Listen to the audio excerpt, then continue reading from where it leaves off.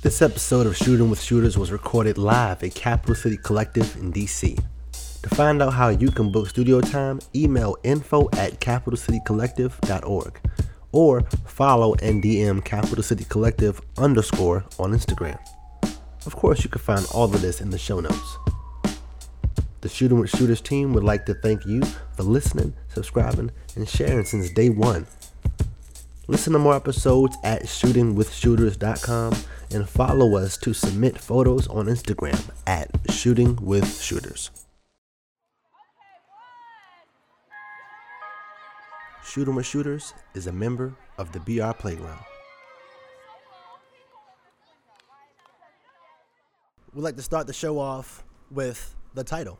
So, since we're in a live studio audience situation right now, I'd like to, try this again. And on the count of three, we're going to go ahead and go in, all right? So, look, 1, 2, 3. Shooting with Shooters!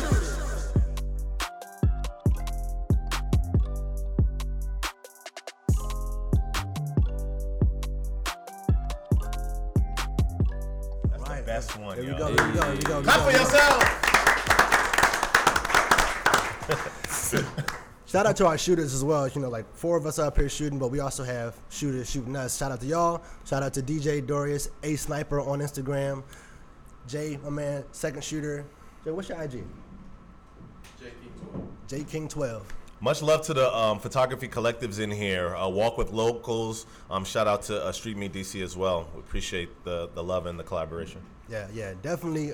Can't forget to shout out the space that we're in right now, Perspective DC.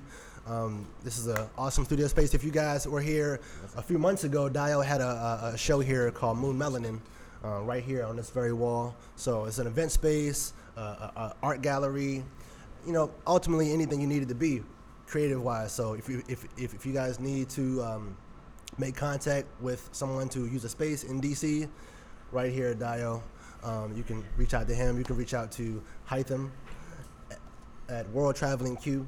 Good memory. On Instagram. I can't forget Hyphen that. at World Traveling Q. Y'all got to shorten that email. World Traveling Q is his IG. Hytham is his name. All right, so without further ado, let's go ahead and get into it. Yo, my name is Dio Kosoko, 1/3 of Shooting with Shooters, a.k.a. The Art Hype. Really glad to be here and really glad to talk to our guest today. Yeah. So one thing that we all have in common up here, besides our melanin, is and we're not related. We might look alike, but yo, before everybody sat down, my man Gary was looking at the seating position and said, "Okay, beard, bald guy, dark skin guy, beard, bald guy, dark skin guy." So that's how he organized. Details. Right. You couldn't have us like y'all two sitting next to each other. Nah, and us two sitting next to each other. Yeah. You would look at me and Tamon. And then me and it wasn't that bad. It was multiple options. I was thinking, Dio, Tamon in the middle, Gary and I booking. Who knows, But I like the pattern we have right now. But again, like we all have done work in DC or based in DC, or bi-coastal, wherever the work is. That's the cool thing about photography. We can go where we need to go. And if you follow Creative Theory, Gary Williams and Tamon George, they've been doing a lot of cool shit. I really just keep it a buck. Like, cool shit is the best way for me to describe it right now. And it's very inspiring because, again, I said, I'm looking at their work and I see myself in it. Again, melanin, family. Everybody up here is a young black creative, married, with at least one kid at the crib. So the makings for future creatives is there. The responsibility is there. A lot of us, are looking to take that leap into being a full-time photographer. Hey. I believe all 4 of us are that right now. Hey. I just quit my job 2 weeks ago as of this recording. Yo, I'm pretty excited. Congratulations. Much love to Brian. Just quit the 9 to 5. Congratulations. Took a big leap. He needs more love and support than that. Thank you, Sam. My man just quit his job.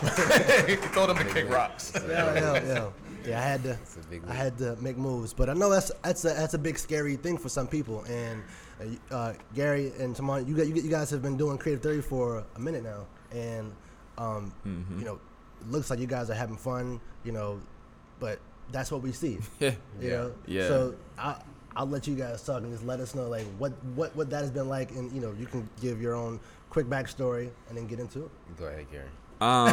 Yeah, no, Take you it's I don't even know where to start, but yeah, we've been Creative Theory for 5 years, going on 5 years, almost 5 years, long time, right? But I don't know. I mean, I don't want to get into my story, but we were both kind of shooters. Started out as photographers, obviously, and we met up and just had some conversations, and talked about where we saw ourselves. Now, how'd y'all meet up? The gram? The gram, always the gram. And I think always the gram, digitally. But I think Roland, right? Yeah. Roland was shooting him one day for something. I think he was shooting you. I think He was shooting me? I thought he was shooting you. Is this young Roland that moved? Yeah, Roland in Dallas, yeah. Roland. Either he was shooting me or One of the two. of us. Love And, Somebody was getting shot. One of us accompanied, Roland on a shoot, showed up, and that's how we initially met. Okay. So Yeah. shout out to Roland. But that's where we initially met, and then was kind of curious about each other. And so, ended up meeting after that, talking about what each other's doing in the city, what we saw for ourselves in the future. And during that time, we had been meeting, but at the same time building and trying to work on, bigger things outside of photography. Yep. Just understanding that, yes, we love shooting, we love being photographers, but when we look at legacy, when you look at having a family and living a sustainable life, there were other ways to build a legacy outside of photography, and just trying to diversify, right? You talk like this, y'all doing a shooting with shooters podcast. Right. Nowadays it's not, I won't say it's not enough to have one hustle, but you kind of, you gotta figure things out, because photography can, and ebb and flow. Like clients can come, clients can go. Yeah. In the landscape today, where everybody has a camera, somebody would rather pay somebody for good pictures than pay somebody for great pictures. And so it's tough, especially in DC. The community's so small. I always say it's a room enough for everyone to eat. But at the Everybody eats, B. Right, but at the same time, everybody can't eat on the same day, right? And if that makes any sense, you know what I'm saying? Like, sometimes the table's full for 5, on one day. Sometimes it's full for 10 on the other. Some days it's full for 1. So, anyway, our outlook was photography is great, and we've kind of built a following there, and we've kind of been in the game for a minute. But at the same time, we understood that if we were going to be successful at the level we wanted to, that photography wasn't necessarily going to be the end all be all. Yeah, respect. And so henceforth Creative Theory is born. Yeah. And I'll let you take. I'm talking a lot, so Tamon. Little do the audience know that we have an ex CFL football player in the house, professional defensive back I don't know. from Saskatchewan, That's hella crazy. Canada. That's that narwhal research. Can you please tell us about how you go from being this ripped beast football player on the field? So what now? What is it? Classic man. You're a classic man. I had that ready. Classic.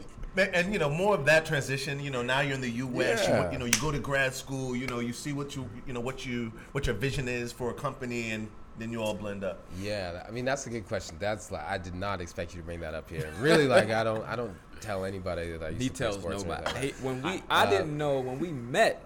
It took me a while to figure out that this man played professional football in Canada. Like, I had to stumble upon it.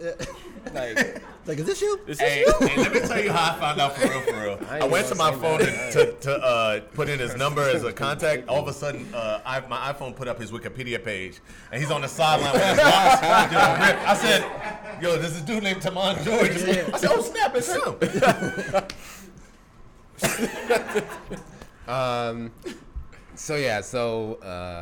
That was my first life in Canada, and then when I came to the U.S., and this was before when I met Gary, even before I met Gary. So, went back to school. I'd already completed my undergraduate degree in Canada, then moved to the U.S. and then kind of identified that there's more that I could offer and things like that. And so I did an MBA and then developed those skill sets. But essentially, like how photography entered my life was when I first moved here, I only knew one person. And so essentially, like everything, this whole city was new to me. So I was like out, like walking, exploring basically every single day. And then that took me to like, you know, taking pictures with my phone, to getting a camera, then to like progressing. And then from there too, it was kind of like a creative relief during like, you know, the rigors of like business school, right? So then after I finished school, I had like this, you know, creative skill that I developed, and had this like creative like feel to what I wanted to do with my life, etc. And then wanted to find a way to balance like both of those things like into one like actual career and something that has some longevity. Nice. So shortly after I graduated, I met Gary, and then, you know, the two of us, like Gary had mentioned, you know, wanted like similar things in terms of like the trajectory of what we were trying to do. We wanted a business that could run without us being in it. We wanted a business where we could employ people. We wanted a business where, you know, we could be the first ones into the table. We wanted a business where we can have a consultative role. And so that's like basically the true foundation of our business now. You know, it's funny, even like when we talk, like I don't think I've used my camera in probably the last 6 months or so.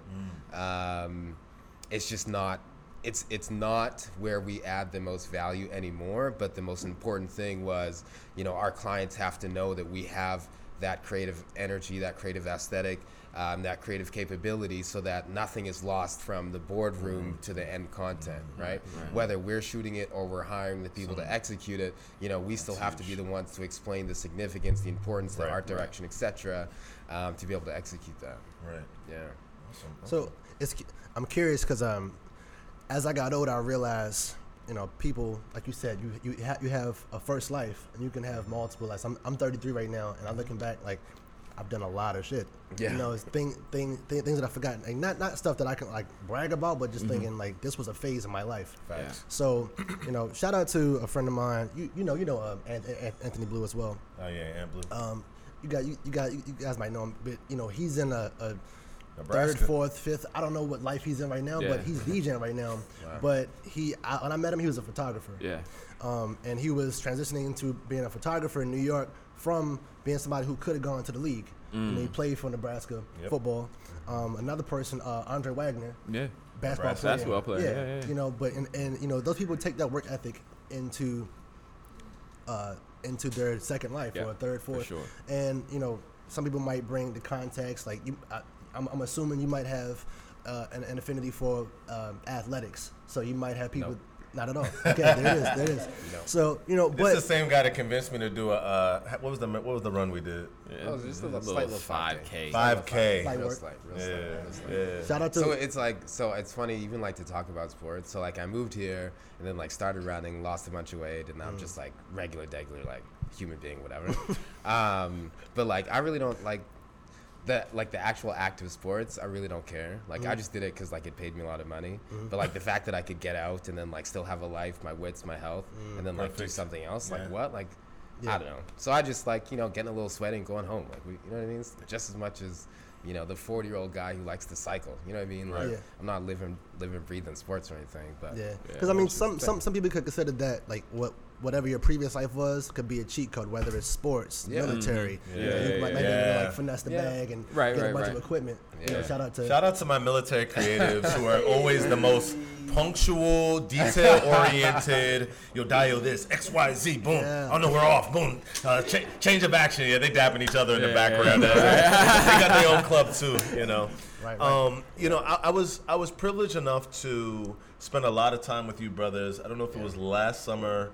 In the office space, you know, much love to my guys here for giving me a space to work out of, and it was really dope to see, you know, the purpose and passion that you all put behind the projects that you decide to take on, and you know, there's always more to it, right? There's always we might see it as surface levels, but there's always some deeper aspects to it. How important is obviously, you know, working with clients on diversity, you know, the way they look, from a visual perspective and your input, how important as a responsibility do you guys take on in that? And with every client, is there something that you make sure to include in that pitch, in that project to advance or enhance anything?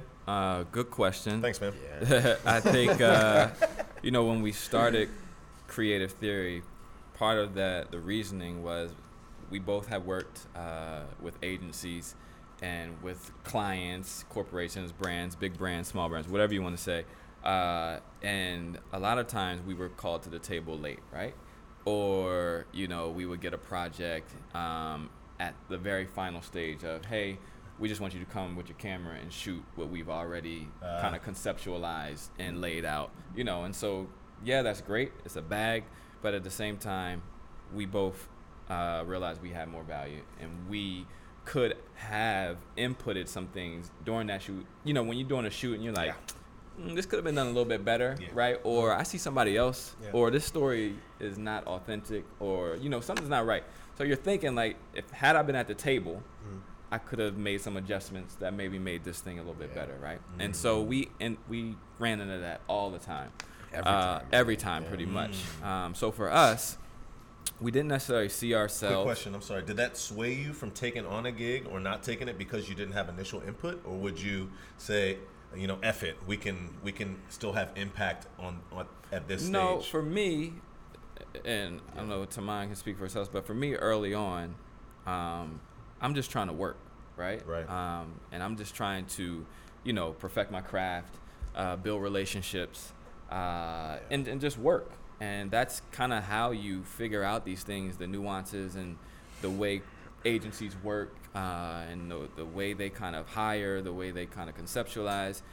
Pretty much you learn, right? So on all these shoots, I'm observing. Yeah. I'm listening to lingo.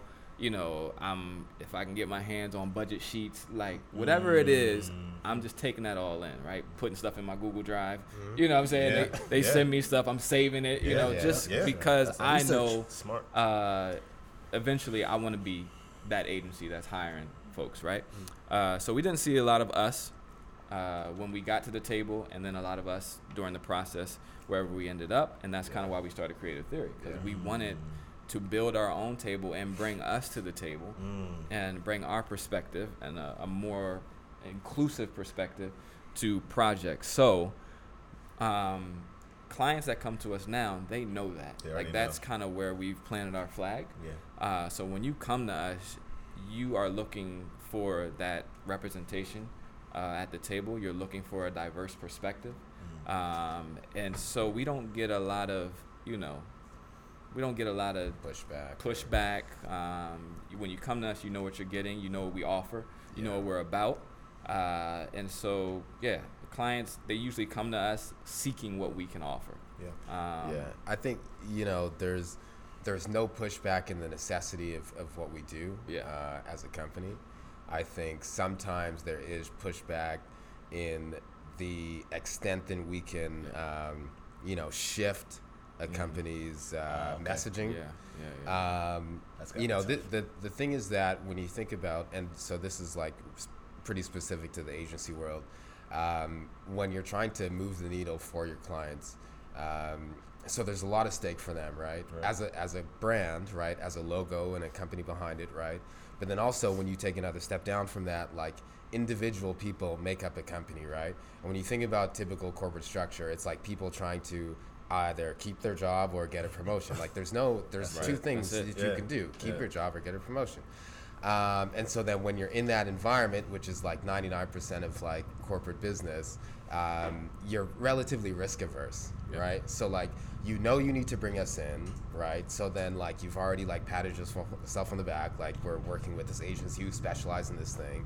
But then like how far can we push the messaging? That's like a whole different decision-making process than it is to bring us in, right? So like that could be something like, what happened in the news this week, like our company stock lost like 3 points on the Dow. Well, senior leadership says we gotta like hold on. So that like completely changes like the messaging that you can put out, because you can't afford to take the risk at that particular time. Right. So there's like pushback in the extent of like how far you can like what a brand can say, but then also like keeping in line with what a brand is and who it truly is. So you can't like do too much sometimes. But those are all things that we kind of help our clients navigate so that at least we can, help them get somewhere instead of kind of staying stagnant. Nice. Yeah. Now you it's funny earlier, Gary, you mentioned. Come on, breaking it down, man. Got my head spinning. Chill. Gary, you mentioned like, or briefly touched on like the different types of bags you can get, working with another company. So, also, Dal, you mentioned like everybody can eat, right? Yeah. So you have big corporations that we could work for. We can shoot for, let's just say Nike, right? There's several different types of like levels that you can shoot for Nike. Like I've shot events for Nike on like a lower scale, and that's a situation where they said, "This is what we have, take it or leave it." Yep. Right.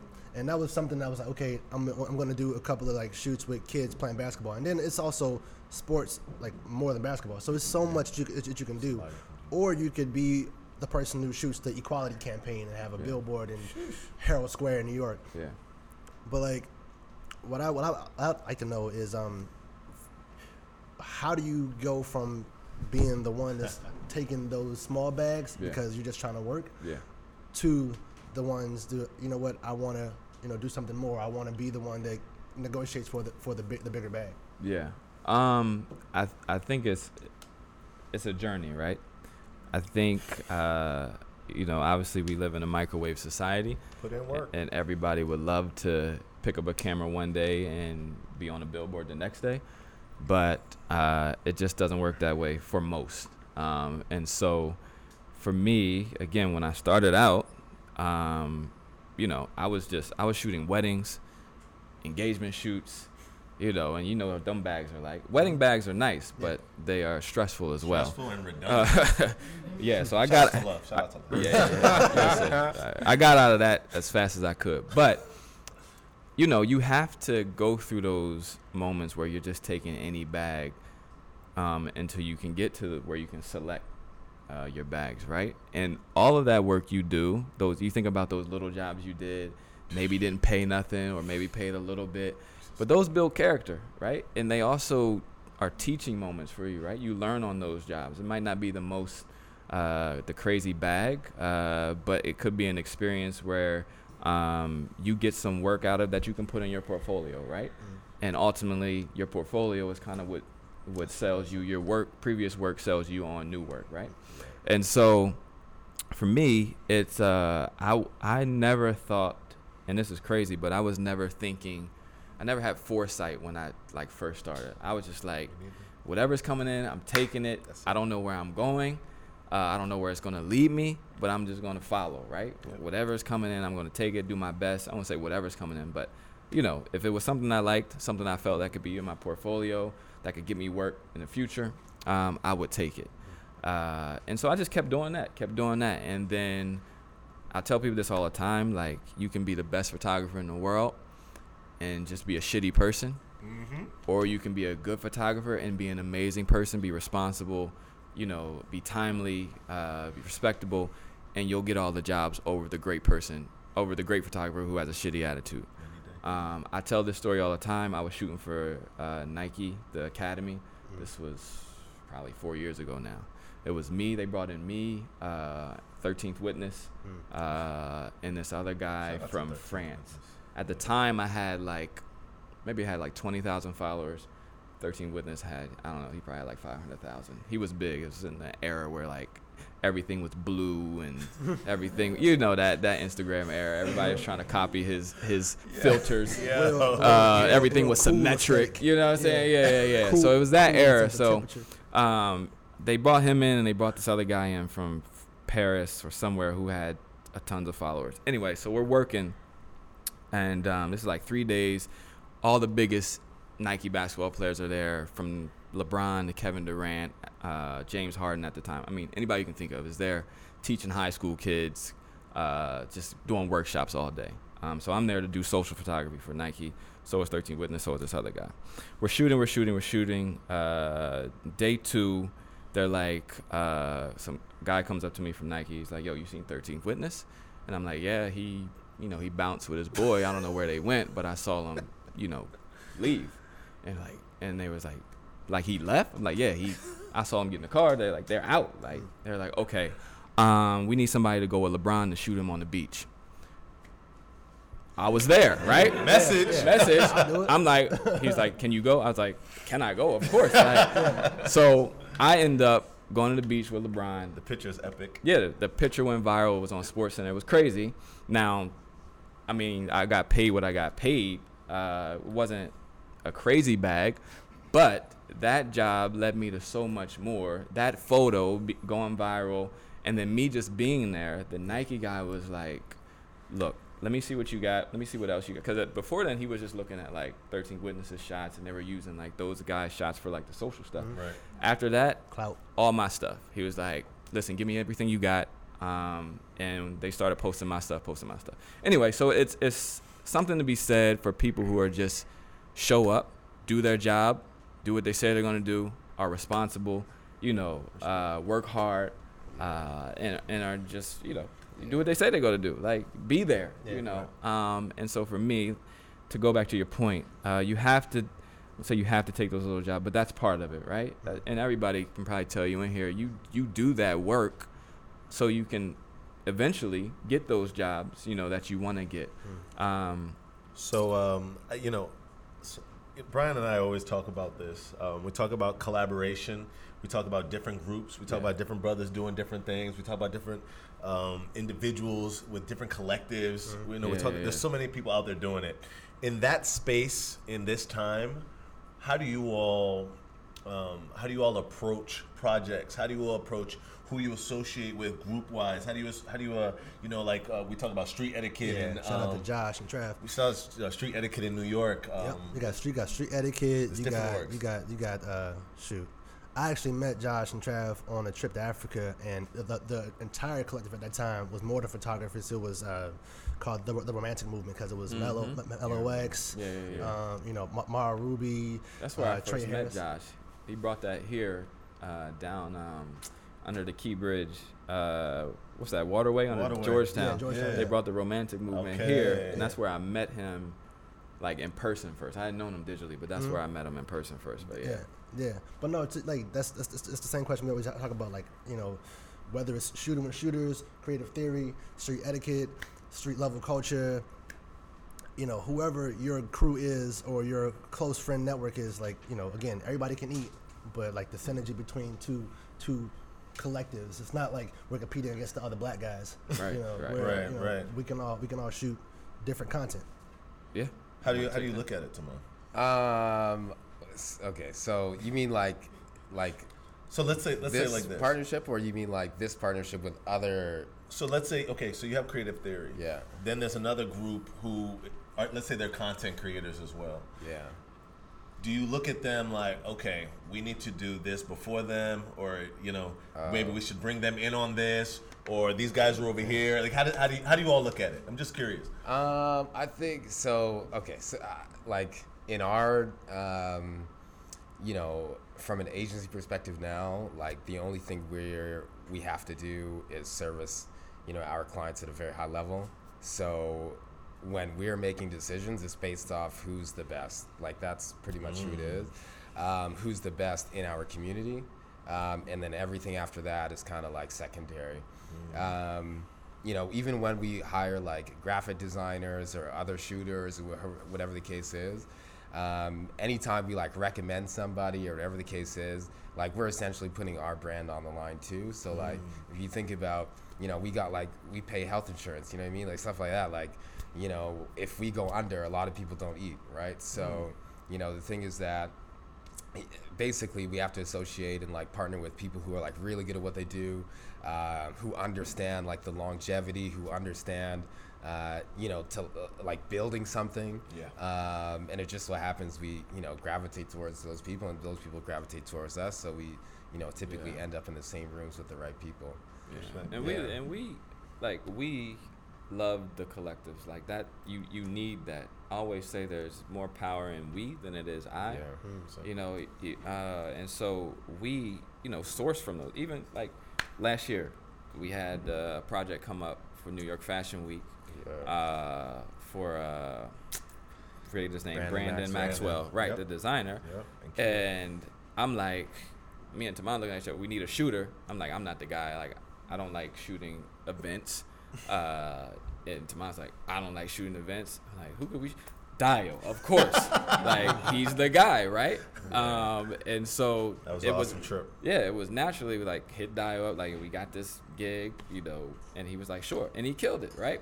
But portfolio game went up too with the people that were in that room. Right? I mean, it was huge. But we took a cinematographer, Travell, shout out to Dio, both of us, and we were doing real time content, which was crazy.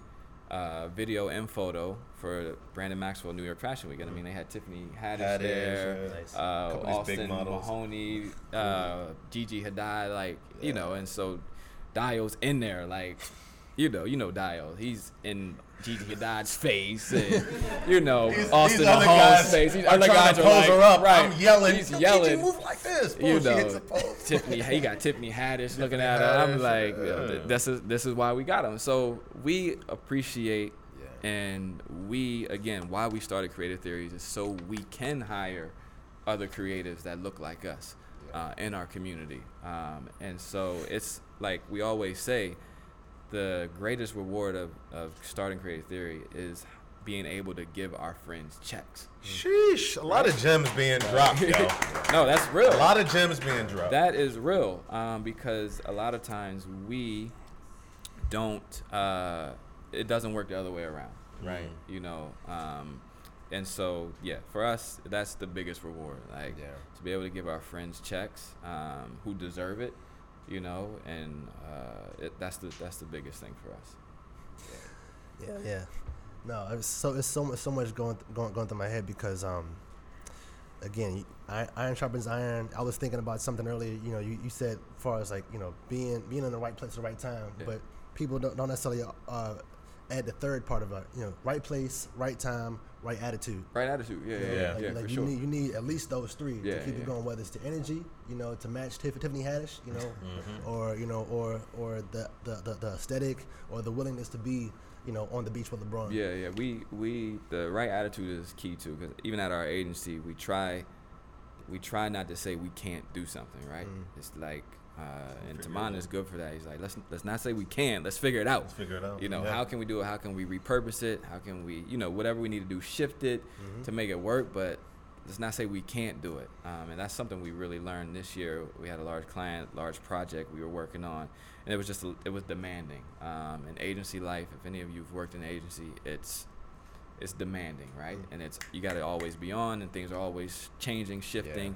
There was a time where we were like, yo, we can't do this, right?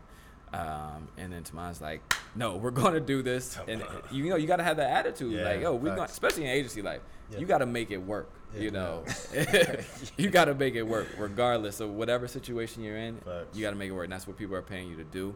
But that attitude is so key. Like, even in small jobs to big jobs, you gotta have that same go-get attitude, humble, hardworking, and it'll get you far. So I'm gonna switch gears a little bit. Yeah. I think one thing that's really dope as far as the age we're at, the level that we're all at, as far as other people watching you, right? And whether you know it or not, there's always somebody watching. There's a young shooter. There's a shooter who's thinking about quitting his job like Brian just did. There's a guy who's out there like, dang, I just heard this today. Now I know I can go do this or make this happen. With that falls a lot of responsibility as well. The biggest responsibility in, I think, our lives right now is being fathers, right? When I was young, I never saw this for myself. This isn't, even photography. I was working in higher education as an assistant director of admissions. Yeah, First Life. But I always had the creative aspect. But now that I have two sons and I'm able to sustain my life and have a business, I honestly want that as an option for people and for my children as well, to have that entrepreneurial spirit. How much is that, being a father, being a husband, understanding that I am a creative making this happen, and you can answer too, Brian, how much does that flow into your life as far as, the way you approach things, the way you manage yourself, what you bring to different places and people as being fathers? So for me, similar. So, my parents immigrated to Canada, and they shout out to your island, bro. Yeah. So everybody from Dominica, what's up? What's good? That's where I'm from. Okay. It's all good. It's all good. It's a real small island. It's okay. So, both my parents ended up working for the Canadian government. So that's the shit, right? As an immigrant and you end up working for the government, that's the real deal. So, I have an older brother. My brother and I, we were essentially instructed to just kind of continue with that, and essentially you can have a pretty good life, as my parents certainly did in raising my brother and I. I was fortunate in that my older brother was an entrepreneur, he started a few different companies in his 20s and was very successful. So for me, it was always something. It wasn't like my be all and end all. I was never completely against 9 to 5 or anything like that. But for me, after I think I figured out my value, which was after grad school and after we started to identify how important the the ideas and thoughts that we had were, then it kind of it rocketed off after that, right, into entrepreneurship and into not necessarily waiting for opportunities to present themselves, but to go and get them. The thing about how that relates to being a dad now, what I hope for my son is that he finds his value. If he ends up working in corporate, that's totally fine, as long as he understands his value, right? Respect. I think, especially me, so somebody who kind of studied business framework and corporate structure, stuff like that. There's typically in that setting, this is way too much business strategy right now, but typically in corporate environments, your structure is based on fear, not trust. And most successful businesses, smaller businesses, are based off trust. That's one thing that Gary and I talk about all the time as kind of leaders of our company. In those environments where you're typically ruled by fear, which is having somebody who has the authority to either fire you or excommunicate you, you very seldom can reach your true potential and find your value. Right? But if you're in that environment and you can do that and demonstrate your value and you feel valued every day, then flourish, right? Right. So I think the real lesson here for me that I want to teach my son and my children is just that you have to identify your value, and wherever that takes you, never stop continuing to grow, never stop to pursue the actuation of that value. So that's kind of how I see it. Respect. I mean, kind of similar. For me, I have a daughter. Hey, shout out to daughters. Shout out to daughters. Daddy gang. I got a boy on the way. So thanks. Appreciate that. Boy on the way in November. So we're done. If anybody's wondering, that's why he got the bandana on. Yeah. I'm stepping up. But no, when I think about just my kids now with the S, I just think legacy, right? And for me, I wake up and I think, what am I going to leave behind for my kids? What example am I setting for my kids? And like Tamon said, I think number one is to know your value for sure. And that's essentially kind of the work we do, is understanding our value and making sure it's represented across the board. But number one would be knowing your value. But again, like you said, if they grew up to not be creatives, right, or to work in a corporate structure, whatever they decide to do, as long as they know their value, that's key. But also, my dad is kind of where I picked up photography from. So he always had a camera around the house. He was always the one taking photos. And naturally, I was curious and started picking up his camera as well, his little Minolta film camera. And then I started taking pictures on our vacation and things like that. But what I learned from my parents, my dad and my mother, is hard work. My mom and dad never got married. They split when I think I was 2. But still was cordial and everything, no hard feelings like that. So they kind of shared custody. But my mom had a little rougher than my dad did. My dad was in the suburbs of Virginia. Still, not the greatest life, but better off than my mom. But my mom was, we weren't in the hood, but we were definitely on the line. We were on the line. Yeah, we were on the line. So, couple streets over, right? That's where we grew. Yeah. On the line, you're okay. Yeah. So she always had like 2-3 jobs, and never complained. Like I never saw my mom complain about working. She'd do anything for me. I always had the freshest gear. If I wanted, whatever system was out at the time, Super Nintendo, she made sure Christmas time I had it. And so what I learned, and then my dad, who literally just retired from the county, Fairfax County, he had that job for 30 plus years, right? Not the same job, but in the county you kind of move throughout. But I see both of them work super hard, right? To provide for me, essentially. I have 2 half sisters from my dad, but so for me, I want to do the same for my kids, right? No matter what I'm doing. I used to work a corporate job for 7 years before I went into photography. I didn't have kids at the time, but the work ethic that my dad and my mother kind of laid out for me and were examples of, I tried to carry that over in that. Now, I hated the job, yes, and there were days where I was literally like sleeping doing my work. But at the same time, that was part of not knowing my value at the time, right? That I would put up with that for 7 years because I really didn't recognize my value at that time. It wasn't until later on, probably my 6th, 7th year, that I started, and that I was doing side work and moonlighting and building clients and like getting real actual work doing photography, that I was like, you know what, I don't need to be here. But even understanding my value, I was still scared to quit. So kudos to you for actually quitting. Hey. They had to lay me off. They had to lay me off because I just didn't. I was scared to make the jump. Yeah. And all the signs pointing to, yo, you can do this. Yeah. You're gonna be all right.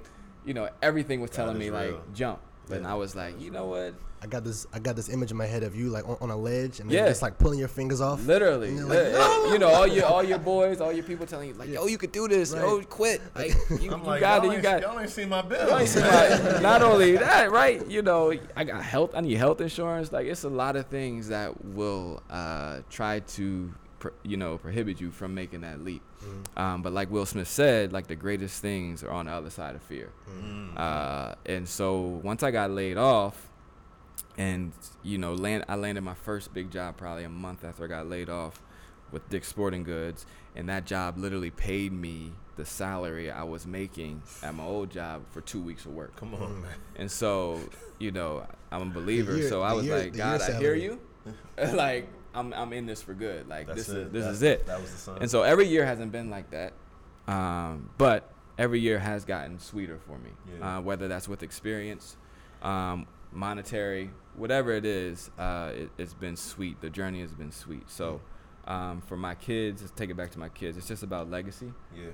And it's about being an example, making sure they know their value in this crazy world we live in, and then leaving something behind, right? And not just leaving images behind, right? But trying to leave them some money. Trying to leave them some money behind. Don't just leave them these dope pics. Don't just leave them these pictures. Yeah. Thanks, Dad. Thanks, Dad. Thanks for this Instagram feed. You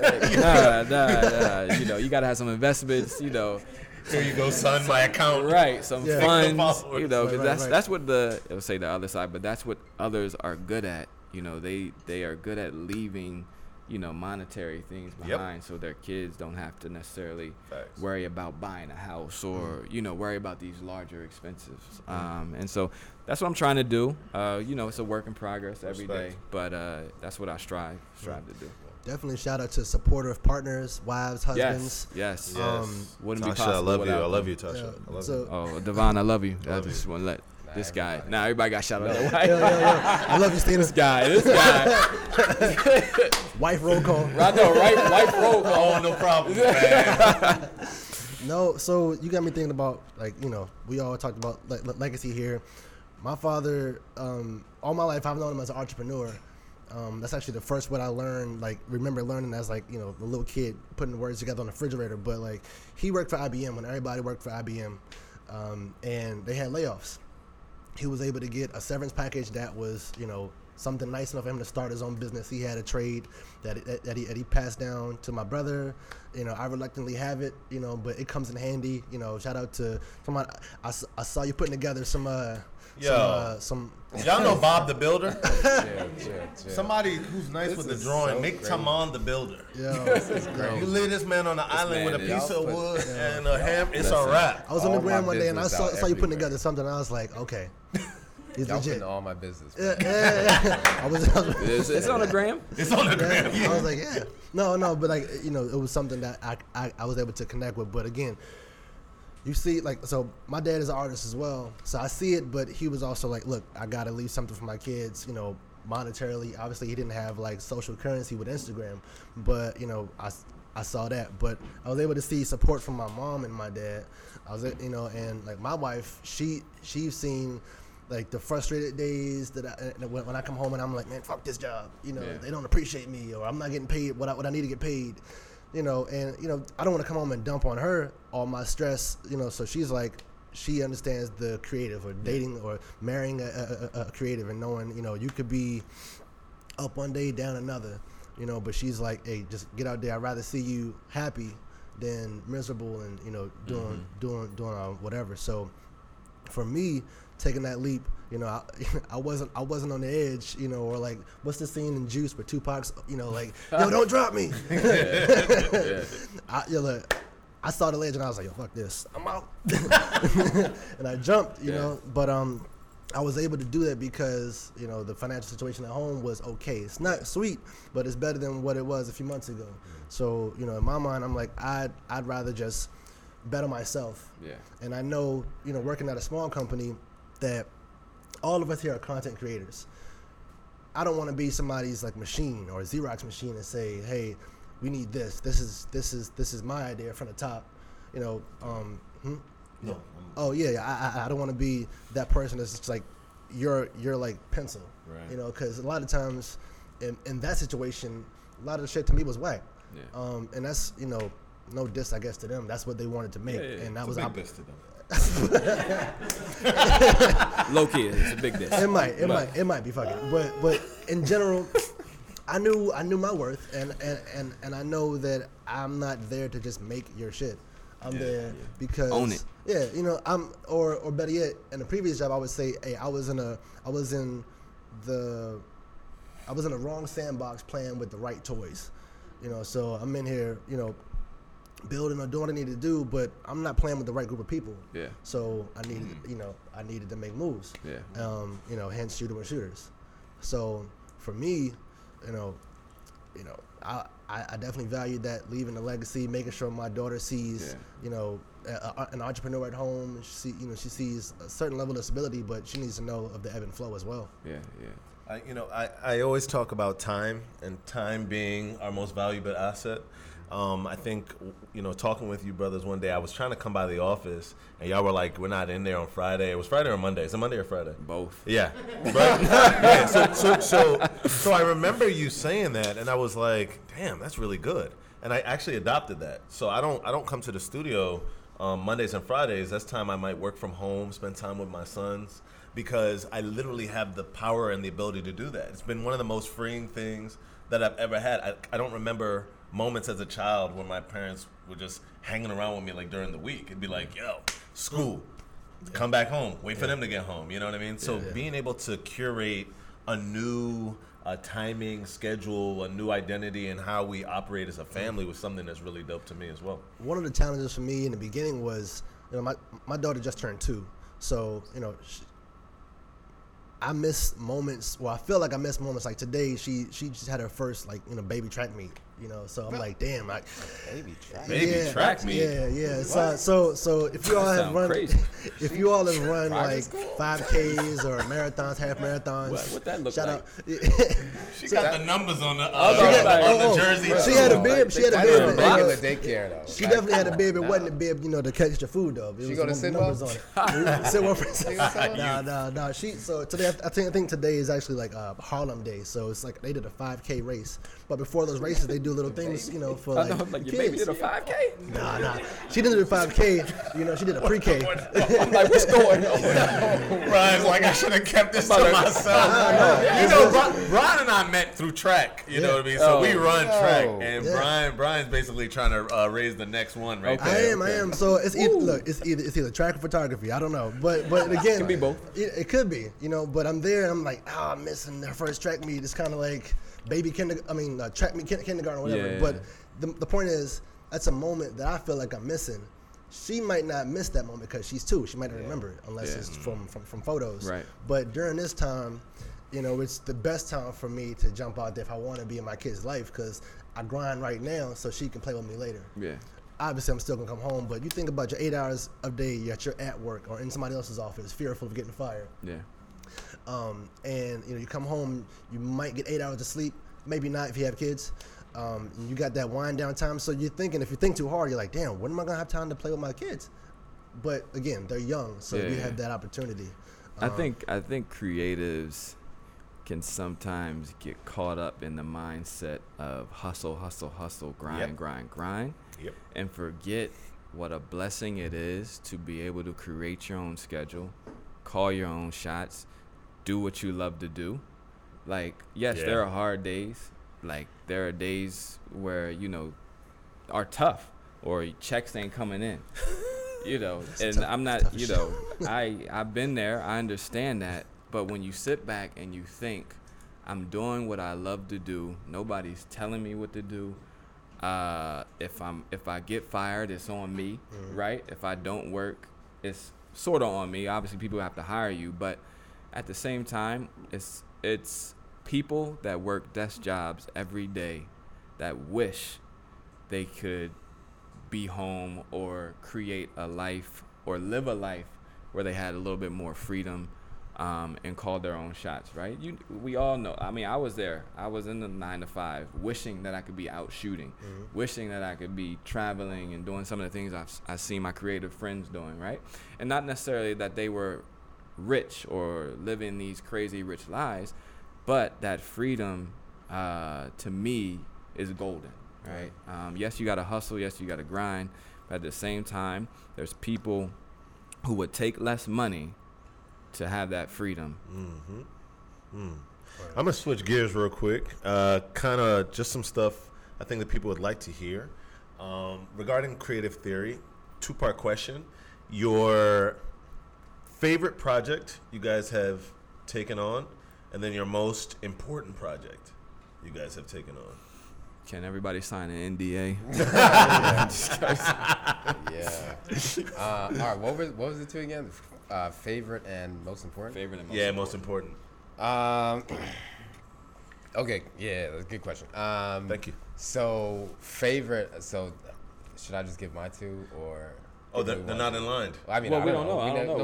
Nobody ever asked it. We don't talk about it. You got Shoot 'em. Yeah, just go ahead. send it at the same time. 2, 3. 1, 2, 3.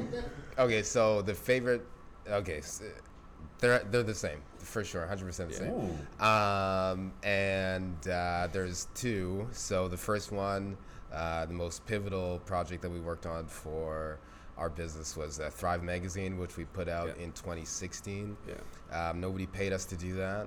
It was essentially like a test of like our abilities. So we creative directed, shot, copy wrote, hired a copy editor. We did graphic design, print, and put an activation behind it. So basically like the full gambit of a campaign.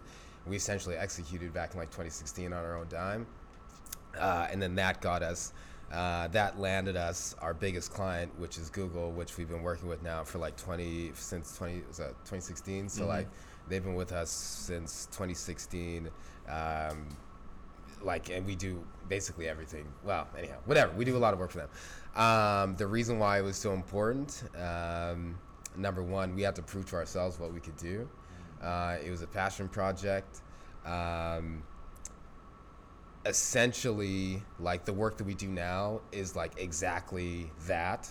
That was just a print medium. So like when you think about like the messaging behind things and things like that, you got silent, right? He blowing up. It's Dio's phone. That's Dio's. You know what I'm saying? You can do it silent on the side. It's all good. It's all good. It's all good. That's Dio's fault. He should have put it on silent. I mean, That's I've Dio's been fault. quiet while it's I know, you let my man that's Dio's fault. That's not you, brother. That's his fault. That's his fault. Vibrate. Yo, we leaving this in. We leaving in the podcast. I got you. That's his fault. It's cool. Vibrate, you know what I'm saying? But essentially, like that took us, that opened a lot of doors for us, and it was like the first time that we kind of put it all on the line. So, yeah, I'm a big believer in like the projects that you do for yourself are the most important ones that you can do. The real reason is like you can't put your DNA on something unless it's like yours from start to finish. And we did that, and it was like hella dope. And that's when we really started to like believe in ourselves as a company. When doors started opening, when money started flowing, and stuff like that. So that'd be my answer. Nah, don't do that, Gary. What's yours? That would essentially for be sure. my answer. Yeah, Honestly. it was Thrive, it was very pivotal. Very, very pivotal. Yeah. It was. We did everything. Yeah. Oh, I remember. Yeah. It was game. It was a game Yeah, changer. but I agree with him. Like the most important work you'll ever do is the work you do for yourself. Respect. And you could probably attest to that with Moon Melanin. Facts. Like facts.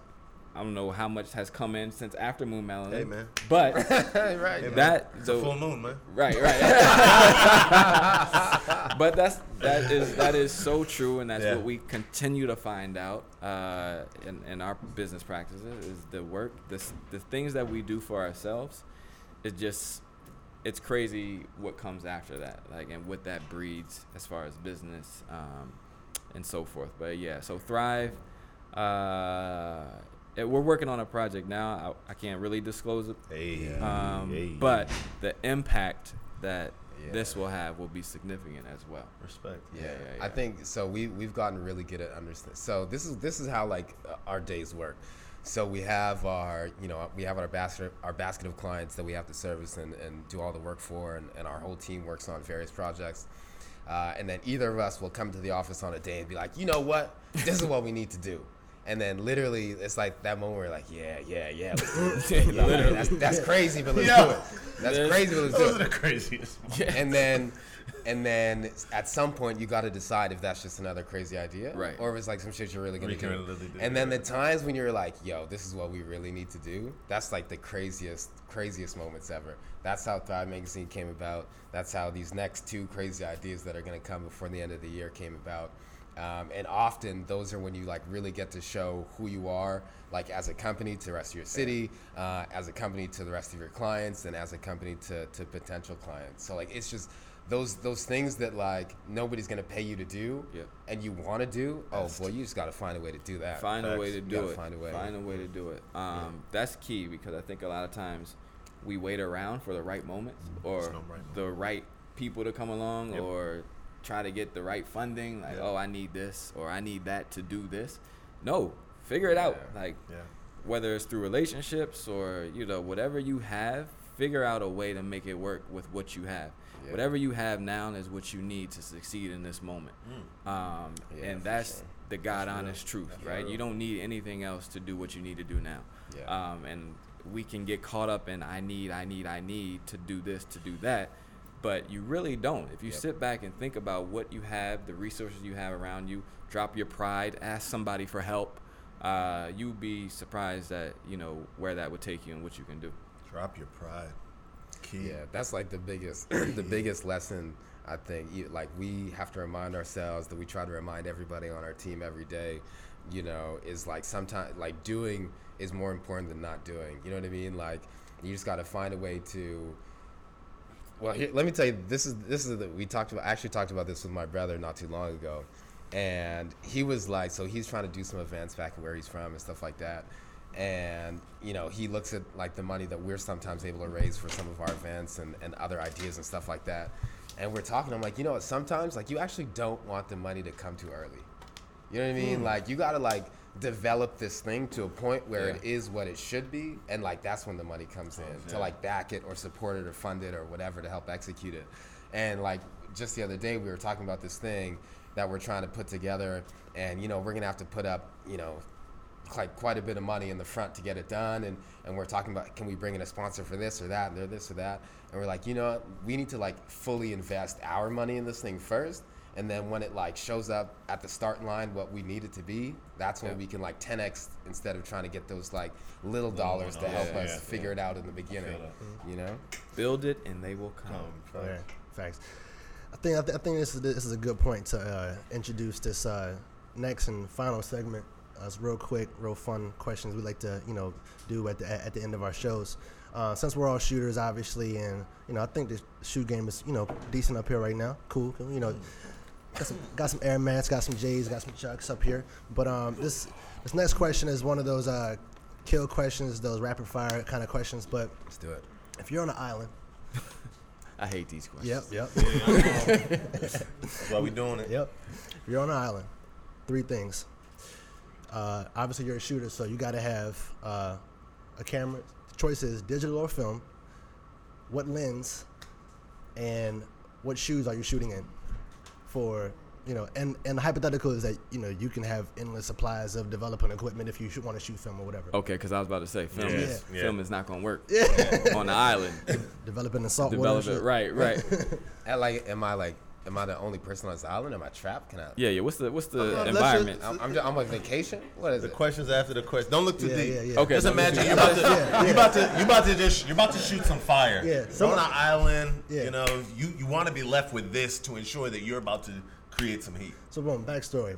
When I met Josh and, and Travis, I got to go to Africa. It was real sketchy. Yeah. Wait. Yes. Wait. Listen.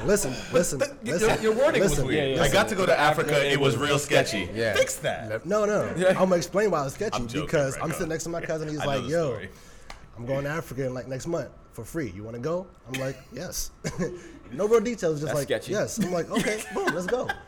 It's 53 countries in Africa. Like, I don't know which one I'm going to. It's just Africa. Yeah. Unmarked jet. Okay. Wow. But Sketchy. if that's the situation, what are you bringing? Ooh, and you can only bring one. One camera, one lens, And one pair of kicks. and one pair of kicks. Yeah. That's your shooting in. You're shooting in those shoes. I'm shooting in those shoes. Yeah. Okay. The camera I'm probably gonna bring just because it's my workhorse, my 5D Mark III, and I'll probably the 50 1.4, just because that's kind of where I started. Nifty 50. And then shoes. I might go barefoot, baby. We in Africa. There we go. You gonna cut your feet, man? Nah, I wouldn't go barefoot. I'll probably I might wear some boots. I'll probably wear some boots. Okay. Just keep it comfy. Okay. Yeah. Just keep it comfy. I know what he gonna say. Me too. I already know. So this is Hot as hell. He gonna still rock. So they all laughing because they know I only wear 2 types of shoes. I wear Converse in the summer and Doc Mars in the winter. That's like it. I only have like 4 pairs of shoes. That is it. So it depends what month we're gonna go. Like depends what month if I'm wearing Docs or Chucks, but that's the only option. And then for camera, I'm probably only gonna bring my iPhone. For real, for sure. No, like that's your MO. I'm a blend in real quick, real easy. I don't like carrying too much stuff. Straight iPhone for sure, 100%. Word. But if I'm gonna bring a lens, it's gonna be the macro moment lens for sure. Just a little attachment onto it. Yeah, that's it. That sound like a plug. I just carry it. Hey. Shout out to Moment. Yo, that's what I was doing. That's nice. I was assuming we had our camera phones with us. Me too. I mean, that's the cool thing about cameras. Anybody who wants to start shooting, like you said, keep your camera on you. Yeah. But folks don't realize a lot of times your phone is your camera, and you can learn fundamentals with There's that. people making millions off the iPhone. Shot on iPhone. They don't say what they edited on though. Shot on iPhone. Well, yeah, they don't say it don't matter. It don't matter. It don't matter. It don't What matter. they edited on I'll is pull shot up on to a iPhone. wedding, shoot your wedding. Boom. Just kill it. Yeah. I don't know about that. Yeah, you should. No, just I bet that's a thing. It's a I'm thing. sure it's a thing. For sure. I'm sure it's a Probably thing. charge a big bag to just like drop everything. I was like, yeah, I'm just pull up with the iPhone. 50 racks. Somebody told me I should sell services to be a storier at a wedding. An official storier. Oh, to do stories. Just You just should. an official storier. Yeah, at a you wedding. are. Yeah, that's Hey, you. don't steal my idea out here. That's man. you. Coming soon. Damn. That's you. Stories, hype weddings. Coming Well, soon. companies already do that. They hire people to do Hey, stuff. man, it's all about. So- People hire our company to do to do stuff stuff. like that. Yeah. So, All right, So- take it back. You might have some work coming to you. Look, right place, right time, right right attitude. attitude. There you go. The last piece is, we normally have a picture of the week, something where we're trying to put people on with with the masses, maybe somebody who doesn't get as much shine as far as their work, and I know you all do a good job as well as us, which I love, which is just putting art that you like out there to the masses. Like, yo, I'm rocking with this guy right now. Check him out. I put it on the stories. I know Tamon does a great job of that. Whatever he's rocking with, he just puts it out there. Gary does as well. I think Brian does as well. If there's an artist for each of you, somebody who you're like right now, you're really rocking with them, a photographer, I'd love for you to just shout them out, give them a little love on the show. So right now, I would say Micaiah Carter. He shot Josh in Mectis' wedding. Oh yeah. Okay. But he's doing a lot. What's his gram? Micaiah Carter, I believe. Okay. We'll find it. Yeah, you can find it. And then probably Dana Shrugs. Oh yeah. Shout out to Dana. She's real nice. Shot the Essence cover with Diddy and his family. Yep. But she's done incredible work. And she was killing it before that cover. So those two.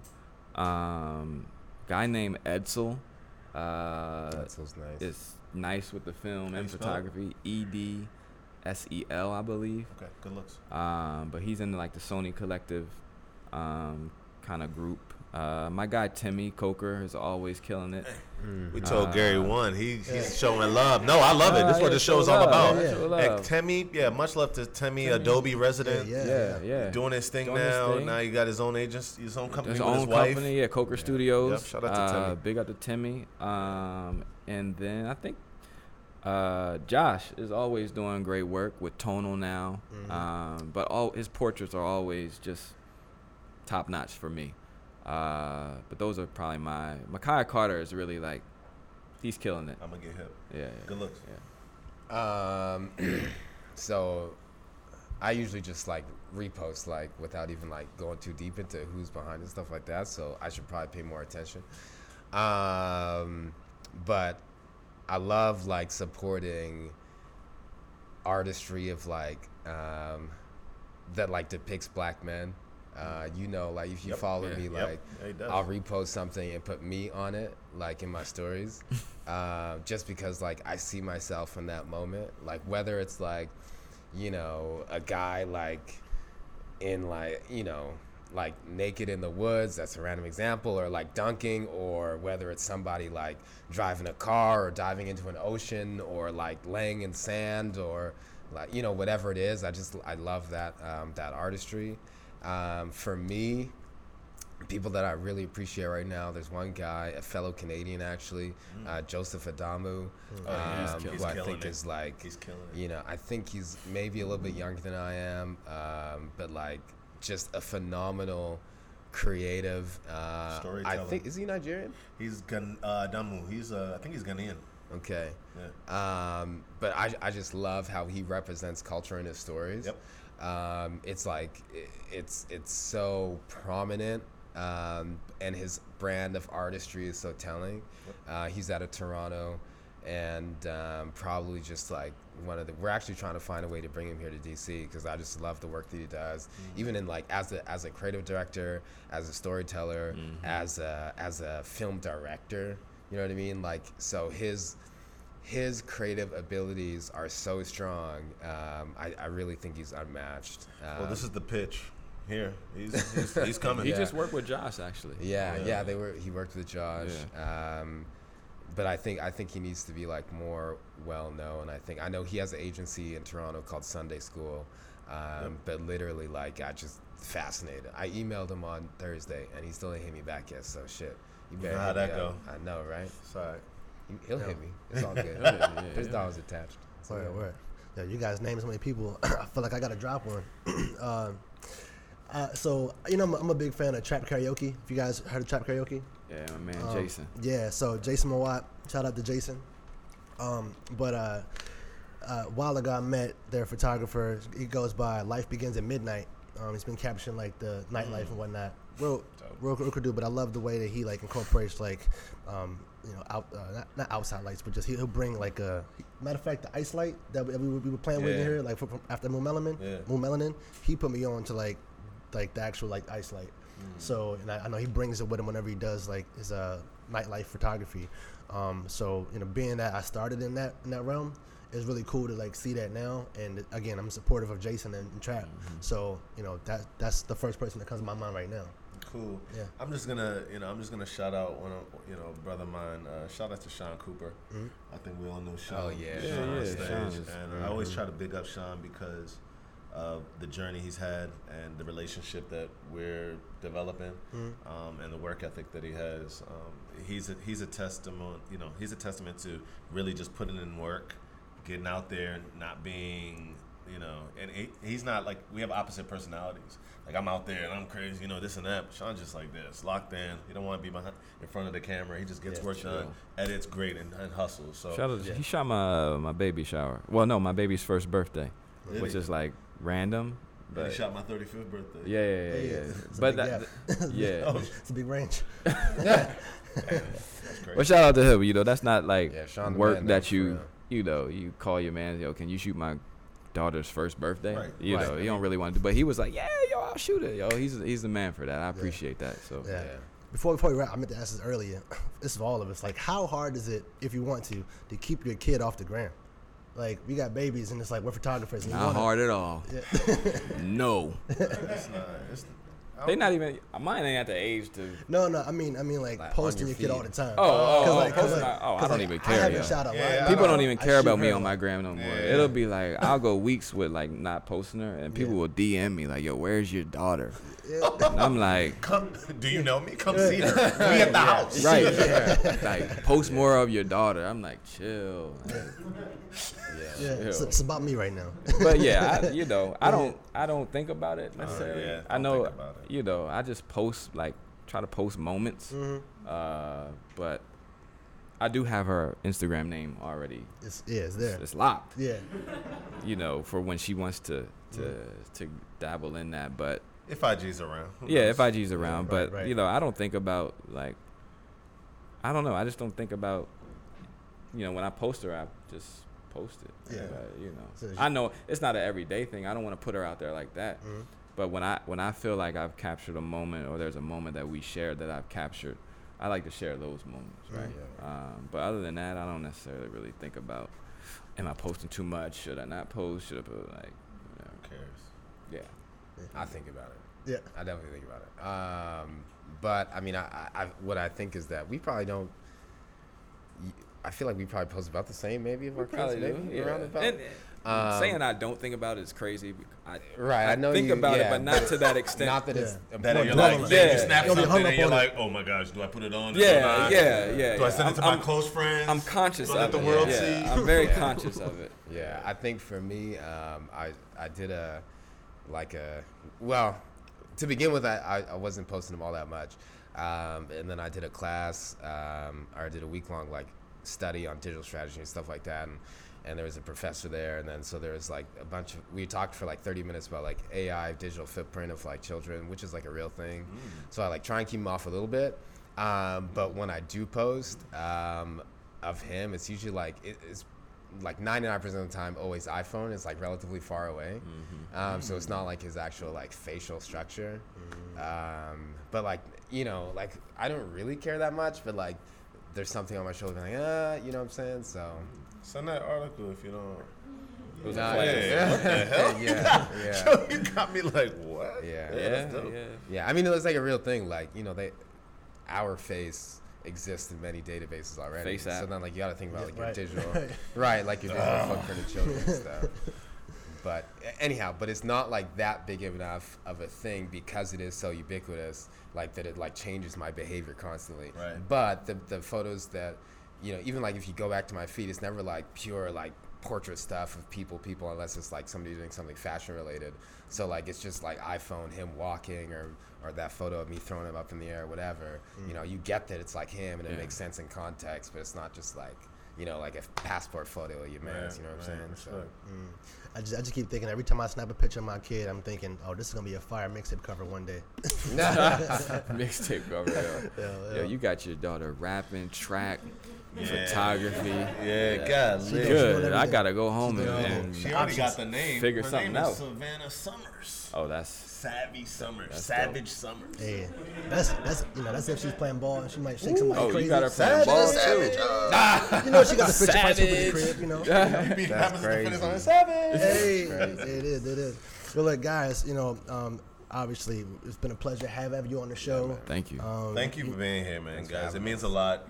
You're officially starting us back up this season. The visual aspect. A lot of pressure. Talking to individuals who are at a place where other people might want to get to, and you've shared gems and you've shared your stories, and we really appreciate that. Thanks, y'all. Yeah, appreciate that. Once again, you all can find them at Master Williams on Instagram and Tamon _, and it's Creative Theory on Instagram, right? Or, We don't have any don't got socials. one. No socials. Can we? for the Can we? agency. Yeah. we can cut Can that. we ask? No. Let me cut that out. Let's ask about that. Why doesn't Creative Theory have any social? I think we will in the long term. It's been 4 years. Or 5 Yeah, years. yeah, almost 5 years, but In the long term. In the long term. Okay. yeah, I think so. There's like the fun way to answer this is that like somebody has to manage that, and it just wouldn't be, you know, it's not like a revenue generator for us for the type of business that we're trying to find. So it was put on the back burner that way. We don't get the business that we want through our Instagram. That's not what we try and do. So there's that. But we do have like auxiliary brands now that like need a homepage and things like that. Typically, like as businesses grow, you know, you can't base the value of your business off its co-founders, right? So like as your portfolio grows as a business and like what you have done, so that's like your proof of, you know, your proof of concept, your proof of value. So then you can attach it to the brand. If we did it too soon, you know, people would still be looking to the founders as like the value adds, and then we'd be redirecting them. So it didn't really make sense that way. But also, like the real answer is everybody who's on our team has their own Instagram that's popping, legit.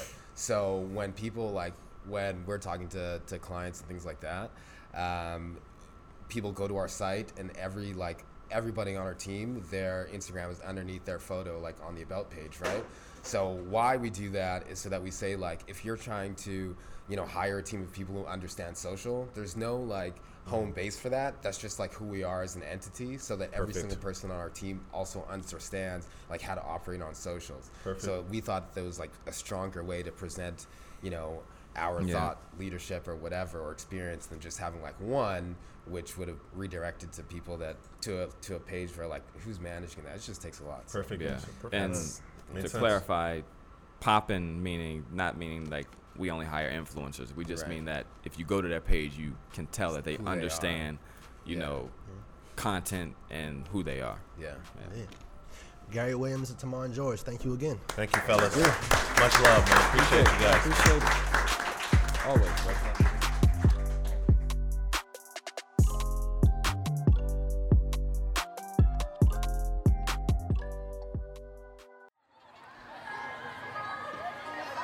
Shoot 'em with Shooters is a member of the BR Playground.